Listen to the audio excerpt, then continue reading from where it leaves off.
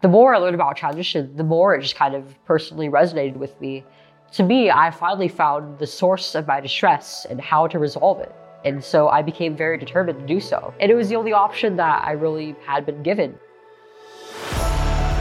Welcome to the Edify podcast, where our guests share practical wisdom on living our faith in public.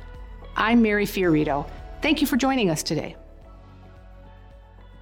We're beginning to see the increasing visibility of detransitioners, and Chloe Cole is one of the most powerful voices against transitioning children. She herself detransitioned after undergoing years of puberty blockers and irreversible double mastectomy at the age of 15. Chloe, welcome. It's great to have you here on the Edify podcast. Thank you for having me. There's a lot to your story, but let's start with the background. When did you begin to experience gender dysphoria? When did you start to transition? And then what kind of surgeries and treatments did you have during that time? I was about 12 and a half when I started experiencing gender dysphoria and when I decided to start transitioning because of this. And for me, beginning social transition meant that I was changing the way that I presented myself. I changed the way that I cut my hair. I changed the way that I dressed. I bought more clothing from like the boys section, and I changed my name as well and tried to sort of mimic the mannerisms of my male peers and older brothers and such. And I started coming out to some people from school, some people that I was friends with online, and then eventually members of my family. And the response between my peers and family was pretty different. I mostly attribute that to the fact that I was in middle school, and people between the ages of like 11 to 14 are just not very nice people. So I got bullied a little bit for transitioning initially at school, but my family was generally pretty supportive. My mom and dad, they were accepting of me, but they were very cautious as well. They kind of knew that this was just another part of the psychiatric health issues that I was already having, and so they were reasonably worried about it. So they decided that they would try to go along with like my preferred name and such, but they also wanted to have a second opinion from the professionals. So they started sending me to the psychologist. And was this a psychologist that was known to your family, or did you talk to your family pediatrician first? How did you come to be introduced to this person? Well, I'm not sure because my mom and dad were the ones who kind of went through the process. But a few days after I came out to them was when I started going to therapy. And it was through my healthcare provider. And when you say you came out, did you tell them that you felt that you were actually male? I wrote them a letter, and in it I just said that I wanted to be their son and not their daughter, and like my preferred name and identity, and that I just hoped that they would accept me. Did you feel uncomfortable in your own body? Was it that you just didn't feel like as a girl you were pretty and boys were making fun of you? Was there any, or was it just a combination of all those things that a lot of adolescent girls experience that led you to believe that you would be more comfortable being a male? I mean, a lot of it was just kind of normal adolescent distress that I was struggling to cope with and probably would have just grown out of. But I also began puberty at a pretty young age. I was 9 years old, going into my 4th grade year when my breasts started to become visibly developed. And so I was kind of just thrust into development towards adulthood much earlier than I had expected.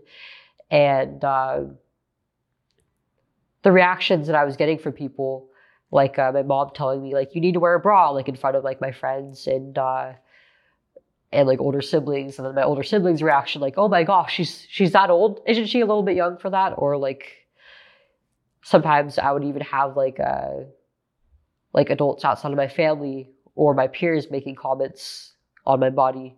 And not all of it was out of malicious intent. Not even most of it was, but it all just kind of served to make me more and more conscious of my developing body. How many years ago would this have been then?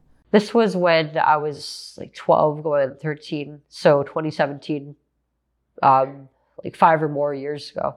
You mentioned that you had some mental health issues. Were you anxious, or was it depression, or some combination of those things? Well, I hadn't been formally diagnosed with depression until I was a sophomore in high school, but I had some symptoms. I was previously diagnosed with ADHD, but I don't think that was correct. I think that I was actually on the spectrum, that I was misdiagnosed, and that most of my ADHD symptoms just came from being on the internet or using technology all the time. I feel like my autistic symptoms were a large part of what pushed me towards transition, in that I kind of tend to hyperfixate on certain things and on certain subjects. And I'm somebody who's very goal-oriented. Right. And the more I learned about transition, the more it just kind of personally resonated with me. And like, to me, I finally found the source of my distress and how to resolve it. And so I became very determined to do so. And it was the only option that I really had been given by my doctors, by the research that I had done on it online, which included like information from official medical resources and providers, and from within the trans community. Well, then who was the first person or persons who mentioned transition to you? Did this happen at school? Yeah, so I never actually learned about it in school. I learned about the idea of transitioning and that gender and sex were two separate things, that just because I was born a biological female, that doesn't necessarily mean that I have to live as one from the internet. You've noted that your parents were lied to and that they actually felt coerced into starting the hormones and then eventually giving you surgery by this team of specialists that you were seeing. And we hear this phrase a lot now, and in fact, it's in your excellent Edify video. Would you rather have a dead daughter or a living son? But then you've also said you weren't really suicidal until after you started taking all of these hormones. Can you just unpack that a little bit for our audience? The further time went on with me being in therapy, the more frustrated I was getting, because my psychologist just wasn't really addressing the distress that I was dealing with around my body, my dysphoria, and even like what it was going on at home or at school for me. And I even told my parents, like, I'm not satisfied with this. Like, nothing is happening, and things are just kind of stagnant. And so I believe I was referred to a gender specialist then, who I think officially diagnosed me with gender dysphoria. And I started telling my parents, like, I really want to transition. I want to go on to the next steps. I don't want to just be changing my name and changing the way that I act. I want to actually become a boy, and I want my body to reflect that. And the more I pushed, the more concerned I got, because I was only a kid. This was a huge undertaking for somebody my age. I was just going into my 8th grade year. And so they went to my doctors, my therapists, my psychologist, asking why I was pushing for this so much, why it couldn't just wait, and what the chances were that this could harm me or that I could regret it.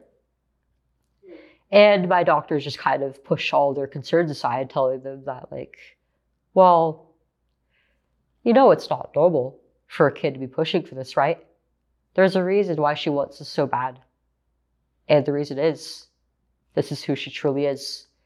And this is going to be a beneficial treatment. It's the only option, really, because it's more likely that she's going to regret going through puberty and developing all the secondary sex characteristics that are making her dysphoric. They didn't necessarily say outright that it was going to be the outcome, but they told them that they only had 2 options.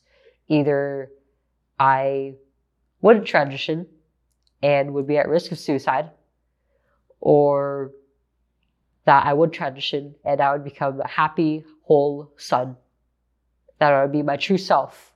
This is during an appointment that my mom and dad had just between them and the doctors, and it wasn't it was without me. So I wasn't really there to like push back on this. And if I did hear this, then who knows what I would have said or thought or believed. I mean, that's already awful for them to hear as parents. I can't imagine how I would have felt if I would have believed that.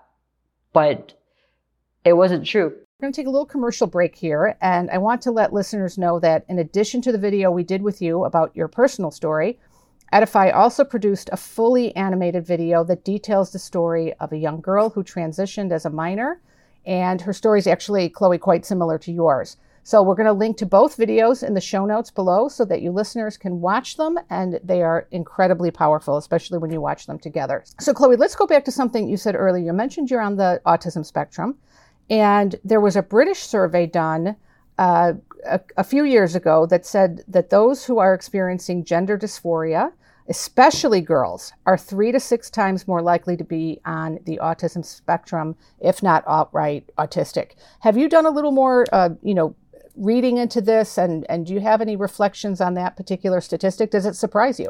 No, I mean, it's not really surprising to me because, like I said, being on the spectrum is a big part of what propelled me towards this path. Like my tendency to fixate on things and to focus on a goal, right, and to be in very, very seemingly logical, almost black and white thinking.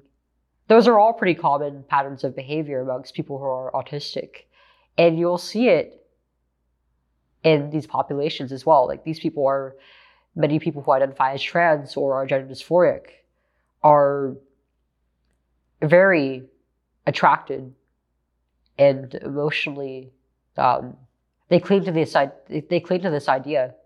A lot of these kids struggle socially and don't really feel like they have much in the way of a community around them in real life. And so they kind of tend to gravitate towards communities that are online.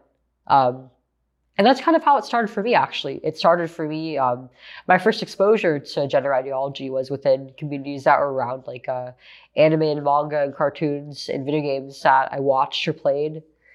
And a lot of the members in those communities had been diagnosed with like ADHD or autism.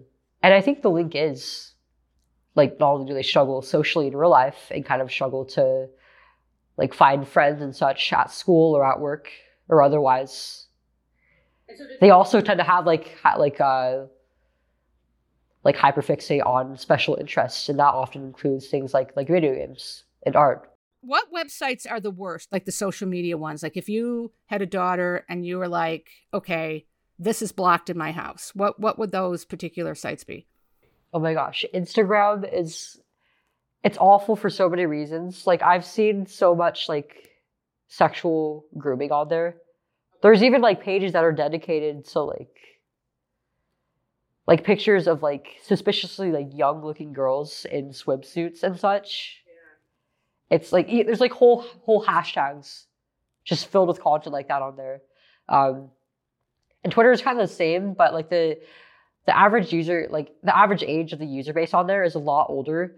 Instagram kind of has that appeal to kids just because like it's more image oriented, like more tactile. There's a lot of like unrealistic images of women on there who've had like either they edit their photos or they're wearing a lot of makeup or they've got like plastic surgery.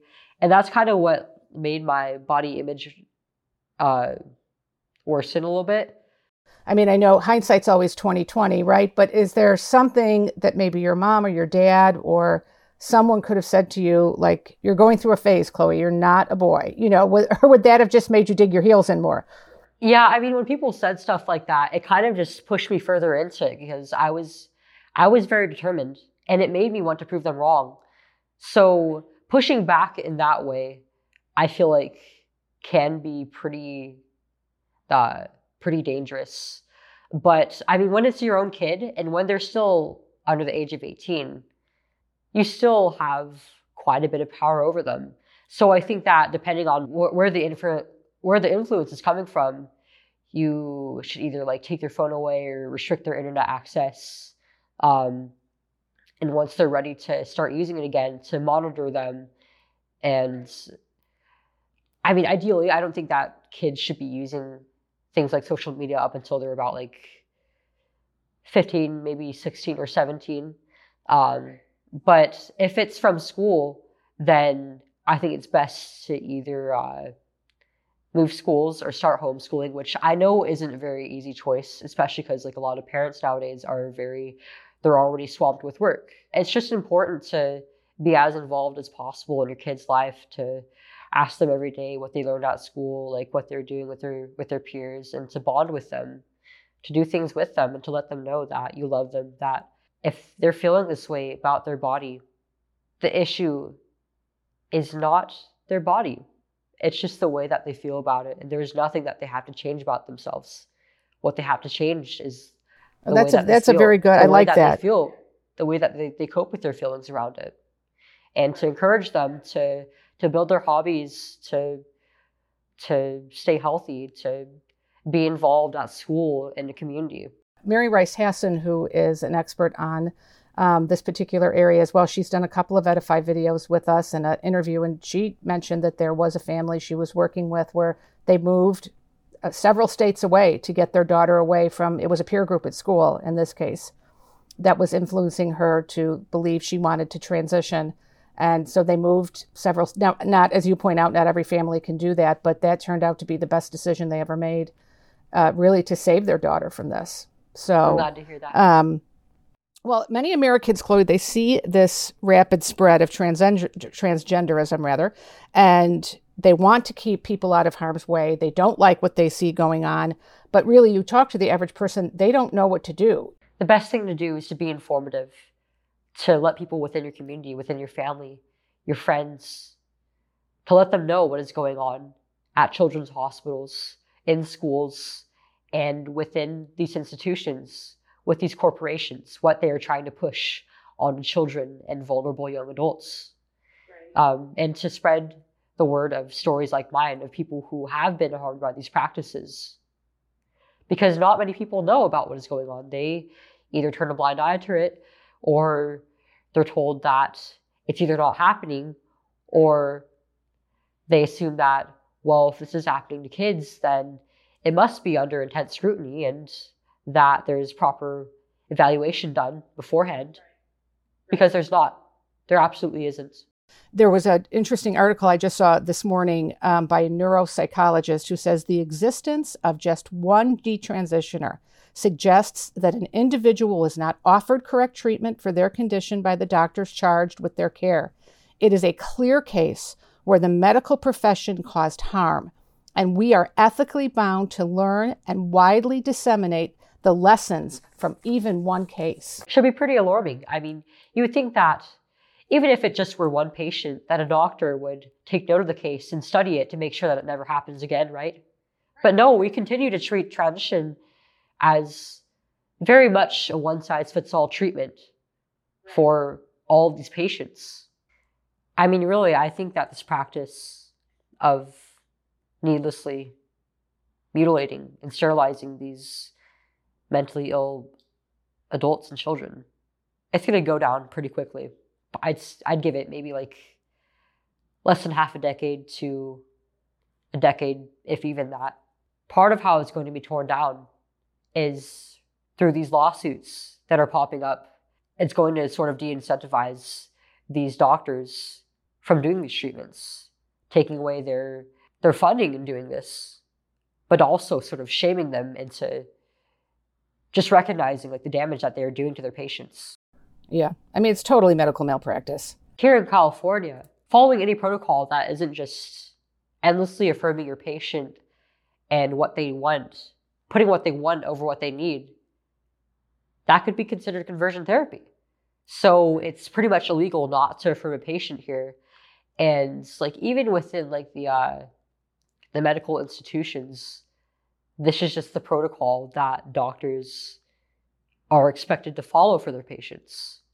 That's not to deny, though, that a lot of these doctors do this out of profit or out of an ideological motive. Well, people are making a lot of money off of this. That's for sure. And there's, it's interesting. Just kind of going back, doing a little research. There's There's some comparisons to when they were doing lobotomies on people who had epilepsy. I don't, you're obviously way too young to remember that, but that was like, it was human experimentation. Right. And that's what this is. It's human experimentation. And they didn't have any, to do something that serious to a human being, and with no basis. No basis, in fact, no studies. And really, it's a not even animal studies. Yes, it's a surgical, physical treatment for a psychiatric condition. Exactly. And it's taking a sledgehammer to an ant, to something that's a really small issue. Comparatively, right? So, well, Dr. Rachel Levine, who is a transgender woman who works for the Department of Health and Human Services, she has stated that clinics are proceeding carefully and no American children are receiving drugs or hormones for gender dysphoria who shouldn't be receiving them. How do you respond to that? I wish it were the truth. I really do. But I've met far too many people who regret this and either have detransitioned or are pretty much stuck in transition and have to take medication for the rest of their life because their bodies are no longer capable of producing their own sex hormones and functioning on their own without any intervention. Right. So you just can't flip a switch and go back to being how you were. It's not that easy. Once you start, it's nearly impossible to go back. Socially, medically, physically, in just about every way. Well, you've now filed a lawsuit against the hospital and the medical group that gave you those gender transitioning treatments when you were a minor. Can you tell us a little bit about that? I know you may not be able to give us all the details at this point in the litigation, but I understand that this is the first lawsuit of its kind. That I know of. There's been a few other people who transitioned who have filed lawsuits against their providers, but I think, as far as I know, I'm the first case in the U.S. of a child who has transitioned filing a lawsuit against my providers. And my motivations in doing so were that my doctors, they have failed to give me appropriate care before, during, and even after the process of me transitioning medically. They harmed you. Yes, they harmed me. They harmed you irreversibly. And these treatments were fraudulent. They lied to me and my mom and my dad and my whole family. Mm-hmm. And I demand that they give me the appropriate treatment after what they did to me. Right. I don't want any other doctor to do this to any other child ever again. And I hope that this will be a precedent case for other people who have been harmed by these treatments to be able to get justice as well. I hope so too. And you're really courageous to go forward with it. It's incredibly impressive. It really is. Well, let's end on a kind of light note, if we could find one in all of this conversation. But when Anheuser-Busch partnered with Dylan Mulvaney, you had a terrific response. You said, just be a beverage company. It's really not that profound. And do you think that really helped? Did that entire debacle help people suffering from gender dysphoria? No, not at all. It was, if anything, it seems more like an attempt to profit off these people. But even then, it was pretty unsuccessful. They lost quite a bit of their stocks and income just from that one move. And even Dylan Mulvaney recently made a video talking about how after he reached out after the whole, I guess you could say it was a fiasco, they gave him no response. So in the end, it really served to help nobody. And it really makes you question why these companies do this, why they push this, even though they're doing so at a loss. Were you surprised by sort of the average person backlash that their stock plummeted and they couldn't literally give the stuff away? They were trying to give it away at local liquor stores and people literally wouldn't even take it for free. And it seems like there's sort of just kind of like an every person rising up now and people saying, no, this is now insanity and we're not going to be part of this anymore. It's really impressive just to see how successfully people are boycotting not only Bud Light, but also Target. Both these companies are losing sales like crazy because of what they're doing. And, and people aren't making, there's not a big organization or, people are just kind of quietly saying to themselves, I'm not doing that. I don't want my kids to see that. I don't want anything to do with this kind of stuff. And they're just kind of voting with their pocketbooks. And I think finally companies are waking up saying, oh, wait, maybe everybody is not on board for all of this. And we don't have to have a rainbow logo all through the month of June and be shoving this in people's faces all the time. It is hopeful. But at the same time, these companies aren't necessarily doing it like in the mindset that they will receive like raised profits or support from customers, because a lot of it is kind of like a DEI thing in that they're being required to do this. Right. Or else they'll lose their funding. Chloe, just to close, do you just quickly, do you have any particular resources that you recommend for people who are looking to detransition or who just want more information on not starting transitioning to begin with? Some of the first resources I went to when I stopped transitioning were a nonprofit by the name of GenSpect, and I went to the detrans community as well, which was for me that was on the official r/detrans subreddit and private server they had.